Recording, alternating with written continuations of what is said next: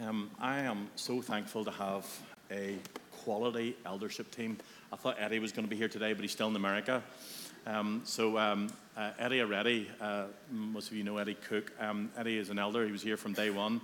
He was established as the original eldership, and Eddie took a break for a few years, but he's agreed to come back on again. And I think, I'm not going to lie, I think I've got one of the best eldership teams on the planet. That's just, I'm very thankful, I really do.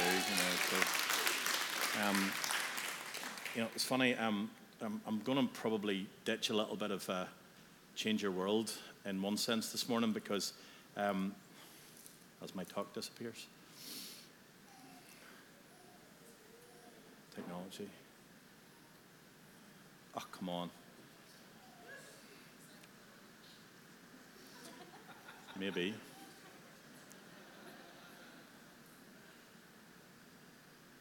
I know what it was because he was using my iPad. Little things. Anyway, it's interesting when we talk about government today, but it just seems a whole new things, and government and institutions are very important to life in the way that we do that. It was set up in the beginning from the kingdom of heaven that there would be godly counsel and godly government. We see that through the Old Testament, that God establishes a hierarchy of people who lead and guide communities and churches and organizations. Leadership isn't an easy thing to do sometimes because usually when you're the leader, you either get the blame of most things, and it's quite funny. It's always John Ash's fault, even when it's not. Sometimes it is, all right, but sometimes it's not. And leadership's one of those things where sometimes you're in trouble whether you do or you don't. But when you step into leadership, you step into a role. And this week we've had a new prime minister, we've got a new king, and we've now got a new elder. And it was just kind of very on my heart that we maybe would change that. And perhaps it might be good. We've got quite a few new folks in church, and I'm conscious that we teach this every few years, and then you come around and realize there's a whole bunch of new people. And I want to maybe just share a little bit about how the government in our church works, so that you understand a little bit more about why we function the way we do. If you've got your Bibles with me, why don't you turn with me to John 5:2. I might just jump about a little bit. What I want to say is this, that we are committed to the fivefold ministry. And some of you are going, what's that? Well, in Ephesians 4, which I will talk about in a second, there's gifts that Christ gives to the church. Now, don't confuse them with the gifts of the Spirit. And actually, there's a differentiation in them. And even though we've got God the Father, God the Son, and God the Holy Spirit, the spiritual gifts are there to build up you, if it's tongues, and also to build up the church. But the gift of Christ are the fivefold ministry. That's the apostles, the prophets, the teachers, the pastors, and the evangelists. The problem with the modern church today is that for whatever reason, we've become a threefold ministry rather than a fivefold ministry. We've become a non-profit organization. Boom. Anyway, oh, come on, you're so slow this morning. And what's happened is that the weirdo part of church, that everybody thinks is just a little bit strange, tends to be forgotten about. I'm utterly convinced today that the Lord's reestablishing the fivefold ministry within the church. And we haven't worked this out successfully, that's for sure. But the reason why we build the team that we do, we've got a very broad fivefold understanding of what that looks like. But actually there's a heavenly order. And God sets a heavenly order in place, and he's done that from the creation of time. It's not to get, and in a modern world where we don't like order and we don't like structures and we rebel against it, and there's plenty of rebels in here, that's for sure. But what happens that is we don't necessarily like that, because the truth is we've generally been hurt or damaged by unhealthy authority and leadership. And what happens is if you've been damaged with unhealthy authority and leadership, you will generally struggle with every authority and leader that comes after that, because what we do is we tend to project our stuff onto those leaders. And it happens regularly in here when somebody wants me to be their daddy, and I can be Ethan Nairn's daddy, not yours. Now, I can help you spiritually, and I can be a spiritual father, but I can't be daddy. And then they get upset because what they're doing is they're projecting a bunch of things. And it's really important that you understand that in our church, when we select a leader, we're selecting leaders they're not rescuers. How many rescue people? Come on, where's all the rescuers? Oh, you know who you are. Where there's this need within you to save the planet, When actually it's God's responsibility to do the salvation. It's our job to teach them Christ. And the Bible says to throw out seeds to sow. But whenever godly leadership gets established, and it's correct and right and good authority, God's people flourish. When you're in a job that has a great boss and a good boss that knows how to lead, generally the company flourishes. If you're in a school and you've got a good headmaster, generally the school flourishes. If you've got someone who's insecure, a little bit broken inside, they generally will spill their stuff out over their people. And that, unfortunately, is an awful lot of our society, where people want leadership and authority for all the wrong reasons. They want it for significance, to make themselves feel good, because they think leadership gives you significance. Let me tell you something, when you've done it for 30 years, you don't want to be a leader, all right? People say, I want to be a leader, and I say, why? And they go, well, and then you realize that often you step into leadership because of significance. Can I say that what we look for here in leadership is the person that doesn't want significance? The people that tend to hide in the background, doing an awful lot of work, as someone like Ian Watt has done for the last lot of years. Outside of myself, maybe Ian's one of the other people who works tirelessly.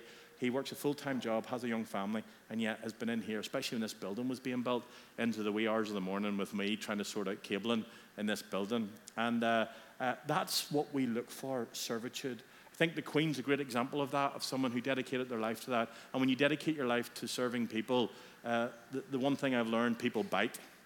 And so pray for our leadership and our godly leadership. But I want to come back to that fivefold principle. I wonder if you've ever read the story of the Well of Bethesda. I've read it 1,000 times. In fact, a few years ago, we were over at the Well of Bethesda. I got a shock. You know when you think of well in Ireland, you see this little circle with a hole? Well of Bethesda is huge, and it's empty.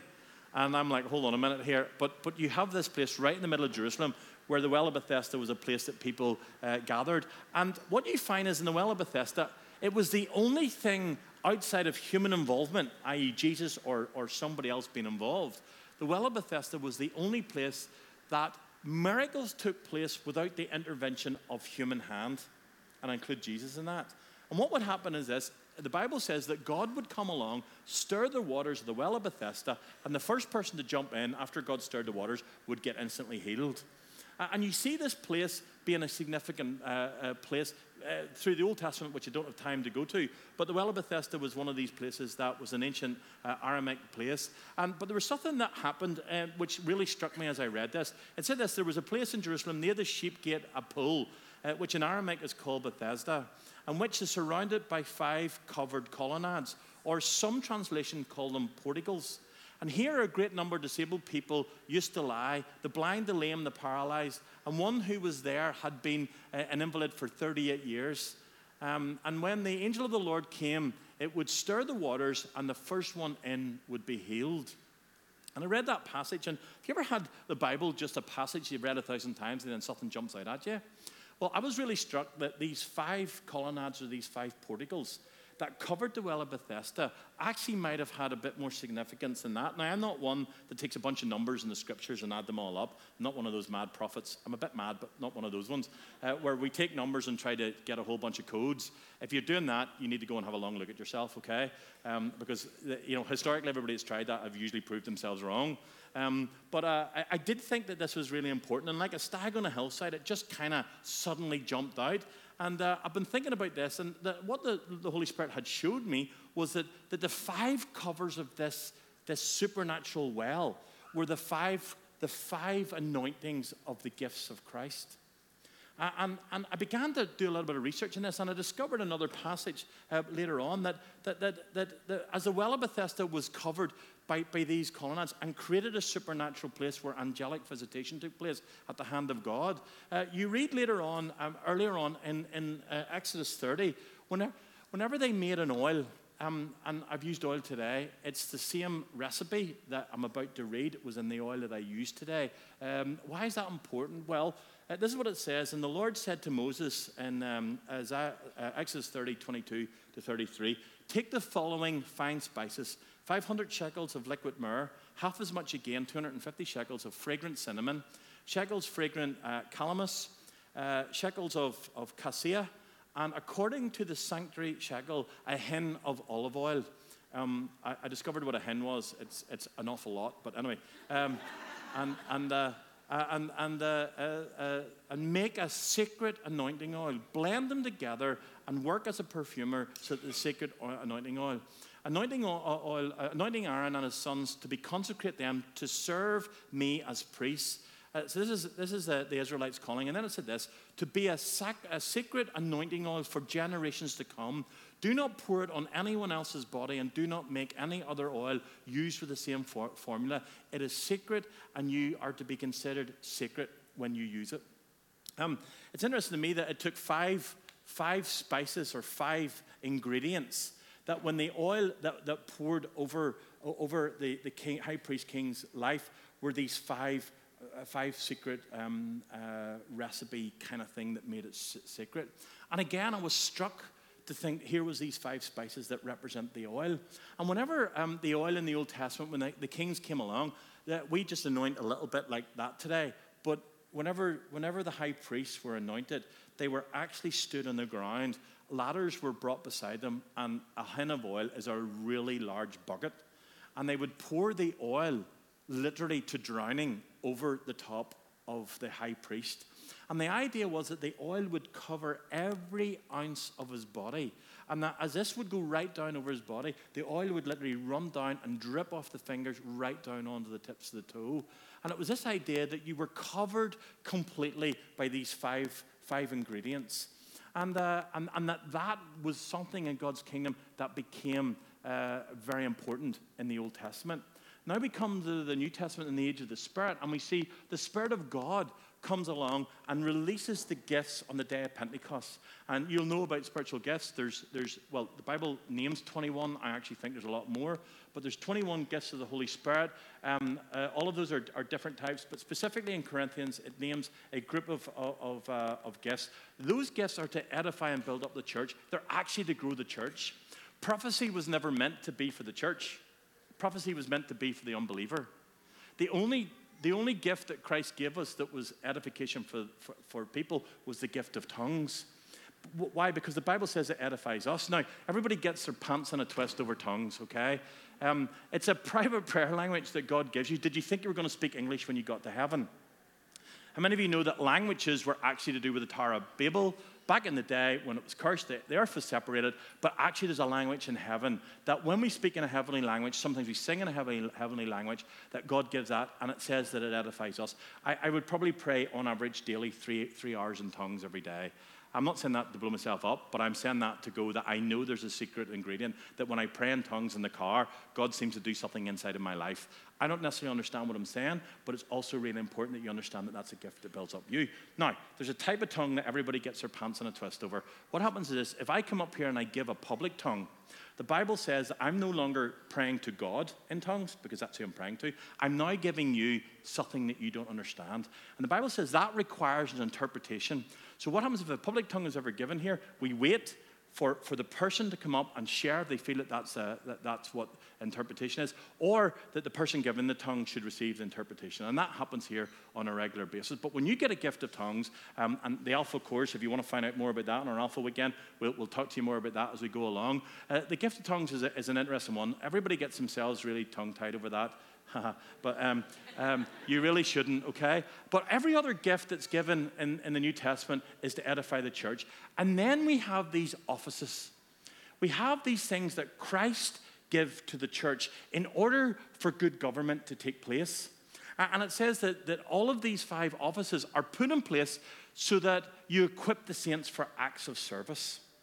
I want to talk just really quickly what that looks like, because when you get these 5 gifts working, the Bible in Ephesians 4 said this: so Christ himself gave apostles, prophets, evangelists, pastors, and teachers to equip the people for works of service, so that the body of Christ may be built up until we all have reached unity in the faith. Say unity in the faith. Have we reached unity in the faith yet? Be under no illusion, the gifts of the Spirit and the gifts of Christ are still fully active today. Until Christ comes back, perfection comes and we're put right. Some theology would tell you that in cessationism, that when the Bible came, that the Bible was the thing then that replaced that. We wouldn't subscribe to that theology. If you want to talk to me about that, I'll talk to you about that. But the Bible says when perfection comes, when we meet face to face, it's really important you understand that these gifts are still active for today, and God wants you to have them. Which is why when we have biblical eldership, it says by the laying on of hands you receive the gifts, and that you can go forward to build a church. Can I tell you, you can evangelize, you can pray for people, you can do all you like, but there's something incredibly powerful when you prophesy to somebody and they become a believer on the back of God-given revelation of who they are. And it is really important that we use the gifts when we're evangelizing. I use them regularly. Sometimes it gets me into trouble, sometimes it doesn't.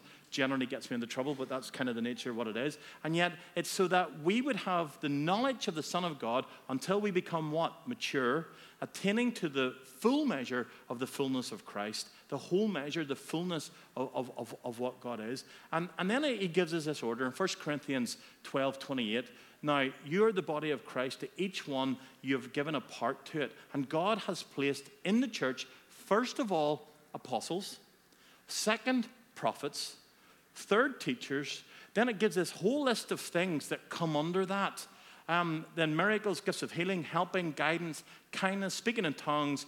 Are all apostles? Are all prophets? Are all teachers? Do we all work miracles? Do we all have gifts of healing? Do we all speak in tongues? Do we all interpret? Now eagerly desire the greater gifts. It's interesting how the Bible says that. You see, I've discovered over the years, people come to me and say, can I have that? I said, well, yes, that's a good place to start, eagerly desiring it. But there's something that happens in the order of heaven that until you get under the downflow of that order, you will not get the fullness of what you're looking for. You see, some people want prophecy for all the wrong reason. You know, I remember the first time getting prophecy and being able to prophesy to people was like, I got the power, you know?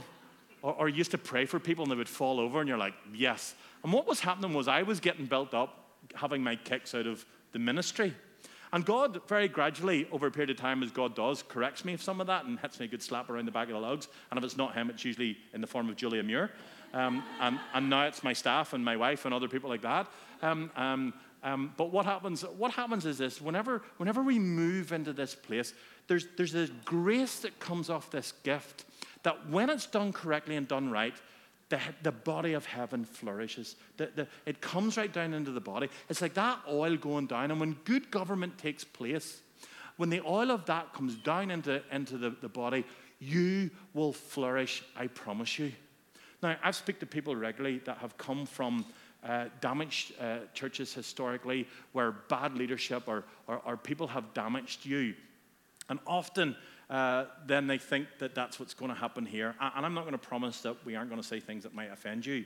But can I say this? If you're offended, it's your offense.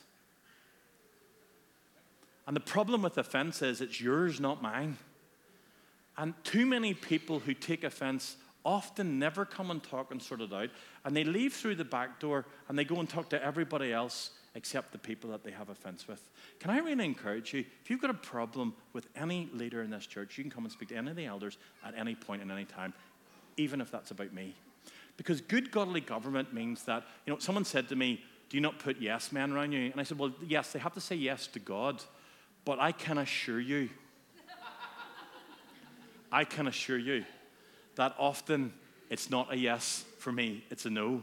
And actually, the way we work in biblical government here is we are a democracy without being a democracy. Now, what do I mean by that?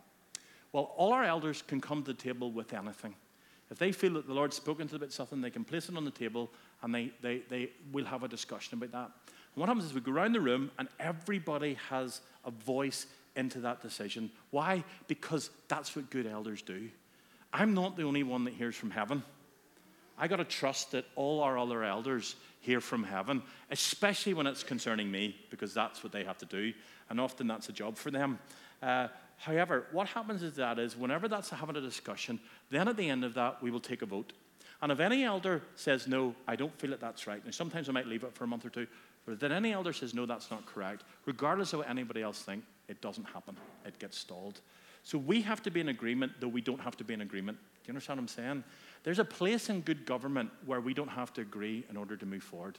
what I love about this team is this: we can have a good old robust conversation about government and things that go on, and we walk out the door, we still in a relationship, and we don't set the things that we disagree with as connective in covenant relationship. I would say we're all friends for the most part.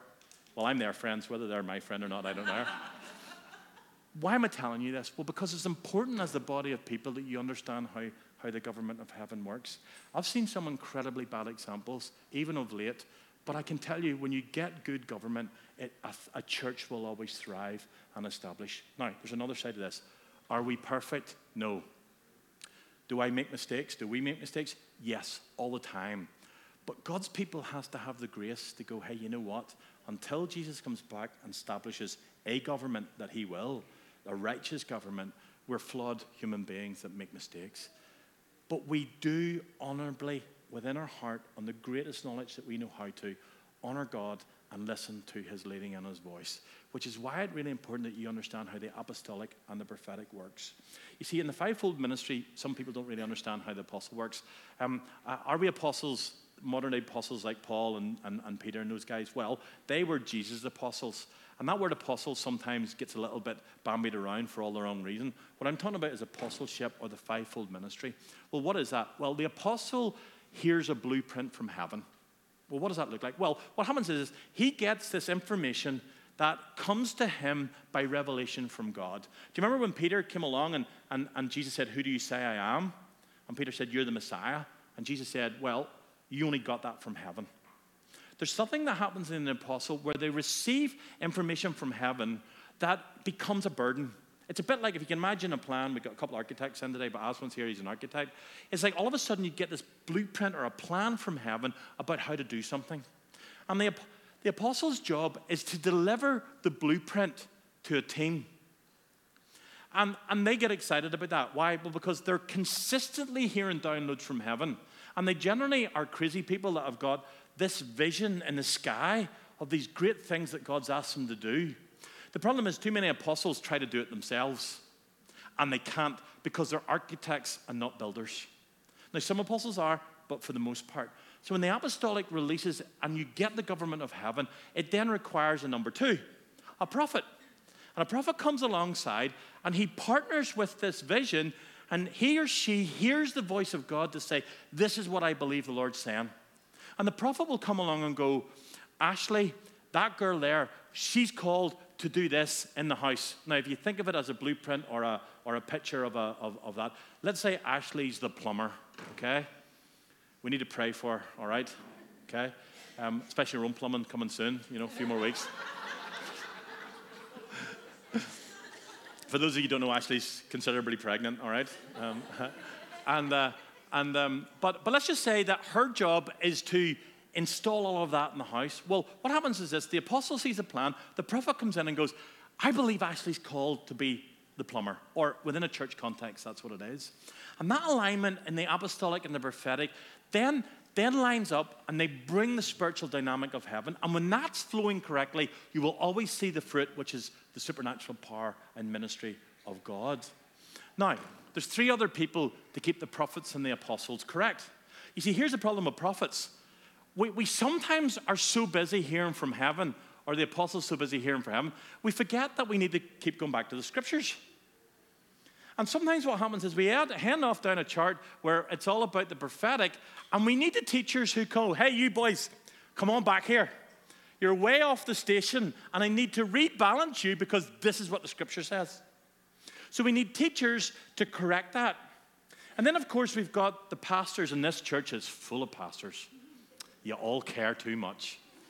I'll be here for you morning, noon, and night. Call me anytime. I'll take care of you. Now, there's two types of pastors, them that are real pastors and them that are rescuers. Okay? Work out which one you are, okay? Because if you're rescuing somebody else, I guarantee you the real person you're trying to rescue is yourself. But we'll leave that for another time.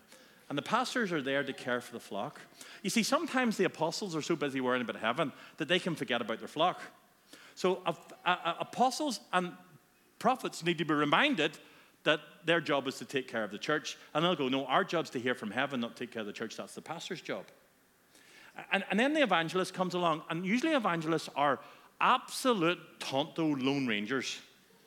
all right, generally speaking, because they are so fed up with the people in the church who are lazy in their opinion, and you're all sitting in here in your fat backsides when there's a world going to hell out there, and you don't care. All you're doing is sitting in there singing Kumbaya every Sunday.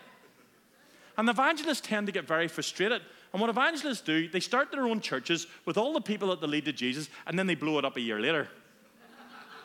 That's kind of how it works. And here's the truth. It was never designed to be individual. It was designed to be pulled together, and it was given an order. And when you get that order correct, there's a real secret recipe in making that work right, that the kingdom of heaven gets poured out.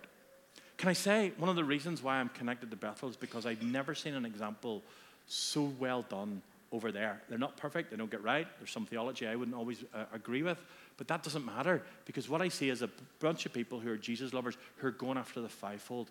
And the fivefold was taught in my previous church, and God really spoke to me about going after that. You see, as I said to you, we're generally a threefold ministry church. Because what do? Most churches will employ a teacher. Because we value, and especially in Northern Ireland, we value our teachers. God bless our teachers. Married to one. Pray for the teachers. They're all back to school this week. They're all tired and grumpy, and pray for the husbands specifically. All right? I'm joking. Nope, they're all great. They're loving life. They're excited to be back. No problems at all happening. And can I tell you something? For anybody who thinks that teachers get a 2-month holiday, you are correct in one way, but I can tell you that's not the reality or the truth of it. My wife has worked incredibly hard over this summer in order to get ready to go back into school. So please don't be under any illusion that that's the nature of the game. But see, why are the teachers important? Well, in our country, we're used to celebrating the teachers. Great sermon today.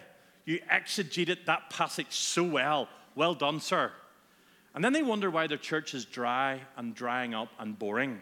You see, we need the teachers, but we also need the prophetic and the apostolic. And if they're not coming in together to lead and teach the church in that order, first apostles, then prophets, then teachers, and there's a biblical order, the church will actually suffer greatly for the anointing and the plan of heaven.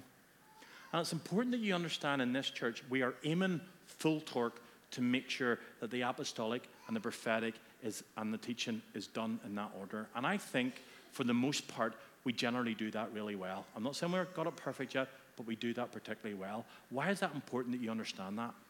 Well, because apostolic leadership, prophetic leadership, and teaching has to work so well together. The pastors and the evangelists need to come into the church. You see, the apostles and the prophets and the teachers don't fully understand the evangelists. Now, you've got to hear something. At my heart, I have the heart of an evangelist. And God, over the years, has weaved me from that out of it, and yet in the heart of all of this comes an absolute desire to reach the lost who need Jesus. And as I preached a few months ago, if you were here, and certainly over the conference, if you don't understand that the mission of God is to see souls saved and for you to be committed to sharing your faith, you will miss out something in the order of heaven. You need to understand that we have an Alpha course. Can I tell you something? That Alpha course should have 100 people on it. There's 350 people coming regularly to our church at the moment, including kids. We've 12 people signed up for Alpha course, most of whom are Christians. And what I don't understand is, of all the teaching and all the apostolic and all the prophetic, that we are not inviting the lost into our church to hear a course like Alpha where they get to know Jesus. We're doing something wrong. And I want to challenge you today. We have an Alpha course tomorrow night, starting at the dinner. Alpha has led 50 million people to Jesus worldwide. What you'll not understand is the Toronto blessing that took place through 94 through to 97, really, out of that came the Alpha course. The Alpha course was birthed out of that season. And what it was to make accessibility to the things of the Spirit and bring healthy teaching to a body that didn't understand how that worked. And when you're here, and I've yet, in 30 years of doing the Alpha course, I've yet to fail to see the Holy Spirit show up on an Alpha weekend and people's lives be radically transformed, changed, healed, restored, and delivered. And the Alpha course does that. And I want to challenge you. I want to challenge you today. If you're not praying for the lost, and you don't have somebody who's lost, and you don't have somebody that you can literally bring here to an Alpha course, and you can bring them along, don't leave them alone, don't leave them us, that's crazy. You see, here's the problem. This is what you do. I know. I'll bring that lost soul, and I'll leave him for John, and the team from Alpha to take care of, and I'll step out. Nope, it's not how it works. You see, if you bring somebody, you're their rabbi. You're their teacher. You're their apostolic. You're the person that needs to stay in their lives. I made a commitment to God many years ago that if I led someone to Jesus, they had me for 2 years. That I would commit to that person to helping them for 2 years. And anybody I've led to Jesus, you'll find their testimony that if they're not around, they generally get a phone call from me. And I have many people around here that that's the case for. But if you're not understanding that, then actually you're not a follower of Jesus. Let me say that again. If you're not doing that, you're not a follower of Jesus. Why? Because the Great Commission says that's what you're supposed to be doing. And we don't understand the order of heaven. You see, what does everybody want? Well, I want to be a prophet. Let me prophesy. And it's great to desire that. But where are the people going? Where's the evangelist? I want to be an evangelist.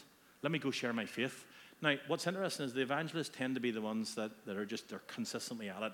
Going to see the lost saved. We want to go into the town. We want to do all that. That's great. But I want to encourage you. If you haven't got the heart of an evangelist inside of you, I'm going to pray today that you get one. Because God needs to impart that to you. Why? Because there is a world that's lost and going to hell. And be under no illusion, there is a hell and a lost eternity for those that do not come to Christ. And we at the church have got scared of using the scripture when it comes to preaching on the doctrine of hell. We've tried to turn it down, take it away, because we're afraid to tell people they're off to hell. There is a reality today of a heaven to begin and a hell to be sacrificed to. And here's the truth, and I'll tell you this story as I finish up. A young man came to me and he said, John, I could never believe in a God who sends people to hell. I says, what do you mean? He says, I can't believe in a God who would send people to hell. I says, I don't know what God you're talking about because that's not my God. He says, no, you're wrong. Your God sends people to hell. I said, no, my God doesn't. My God went out of the way to avoid people going to hell. In fact, it cost him everything to stop you from going to hell. I don't know which God you're talking about. He says, but John, I thought you believed that your God sent people to hell. I says, no, you've got this wrong. Can I tell you what my God did? My God sent his son, his only son, to die on a cross, to be beaten and bruised so that you wouldn't have to go to hell. Oh, I've never thought of it like that before.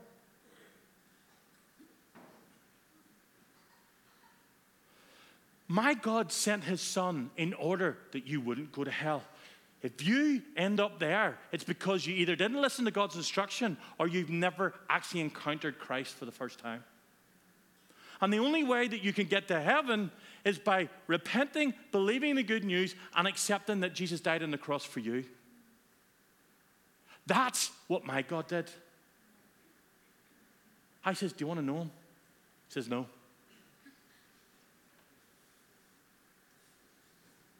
See, here's the problem.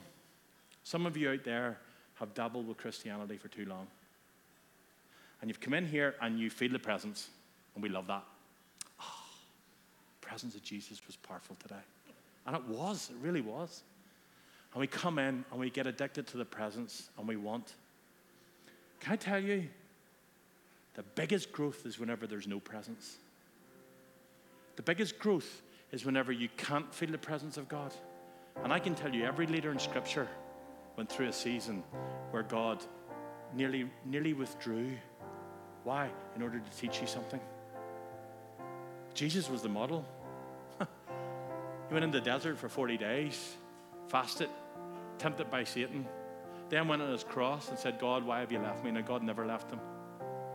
But he had to, in his humanity, leave him. Why? So that we could find a way. And if you don't know Jesus today, or you've never met him, or you don't understand that he sacrificed everything so that you didn't have to go to hell, you will be lost to an eternity without Christ. Now, I don't think hell has got a little devil with a pitchfork running around poking you in the backside. I don't think that's the way this works. The way I like to say it is that I know the fullness of the joys of heaven. Love, joy, peace, patience, kindness, goodness, gentleness, and self-control. All these things there is no law. But what can hell look like? Well, imagine a world with none of that in it. That all you know is darkness, brokenness, loss, and sadness. And Jesus said, for those that know him and love him, he'll come back in a day, he'll wipe away every tear, and he'll move us into glory. But we don't have to wait for Jesus' return in order to understand the fullness of the cross. Can I say something? If you're waiting for Jesus' return for you to find the fullness of Christ, you're biblically wrong. Too many people are waiting, I know I'll go on into glory and I'll get to heaven, it'll all be okay. You've got a bad theology if you think that. The day that you get saved is the day that you get all right. Now, is there salvation to be worked out? Yes. Is there things in our life that we struggle with? In our church, we help you deal with those first. Then you can become a disciple of Christ. But if you don't know Jesus today and you're hanging around waiting and putting it off, I want to encourage you today, get to know him. He is an incredible inspiration in your life. I do not know how I could live the way that I've lived without Christ in my life. And the reason why we have biblical government and biblical eldership isn't to give you a good experience of God. It is to teach you for acts of service to go and fulfill the Great Commission. And if you're not doing that, you're a lazy Christian who probably isn't a follower of Christ. I am dead serious when I say that. I am done with lazy Christians. I don't even want to work with them anymore. Give me fire, passionate, enthusiastic Christians who love the Lord and are prepared to take up their cross and go with them every day of the week. You know why? I'll change the world with 10 of those than I will with 700 of Christians who have lost their saltiness. And pastors go around with their big piles of salt. Look at the size of my big pile of salt.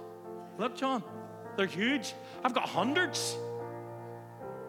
I'd rather have 10 grains of salty salt than a big pile of saltless salt that's useless for nothing but the dung heap. In fact, you know what the Bible says? It's not even good enough for the dung heap because the bad salt would ruin the dung heap. It would be useless for even manure.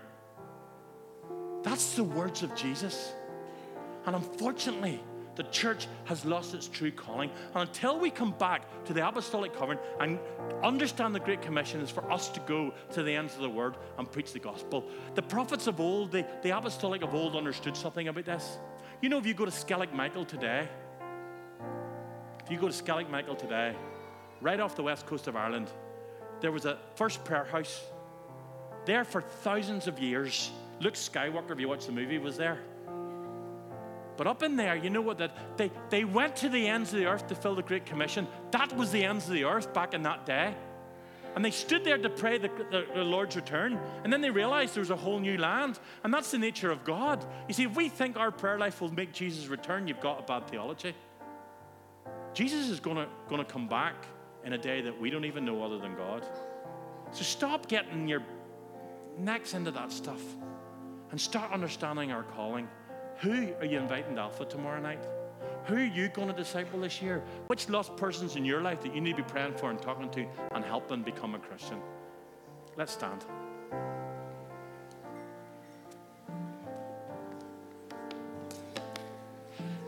Listen, our service is over today. If you've got kids, you need to go and get them. But what I want to do is I'm going to invite our team out here just to pray. I realize that Ian's family's here, and if you're not used to this, I'm really sorry. But we've got a prayer team here, and we want to pray for you. And if you don't know Jesus, if you've never given your life to the Lord, and somewhere along the way you've had a bit of religion, probably just enough to inoculate from the truth, but if you come in and you get a little bit, but you want to know the real truth of Jesus, and you want to be filled with Spirit, and you understand that, these guys will pray for you, they'll lead you, they'll help you discover that, they'll help you discover Christ. And if you want to do that this morning, we could do that. Let's pray. Father God, we thank you so much, Lord, for the gift of leadership, eldership, and good governance. And today, Father, would you come and give us the grace to lead well? But Lord, if there's anyone here today who doesn't know you, anyone, Lord, here today who doesn't know you as their Lord and Savior, Lord, would you right now convict their heart, Lord, that they would have an eternal salvation, Lord, that even the angels would celebrate today. In the name of Jesus we pray. Amen.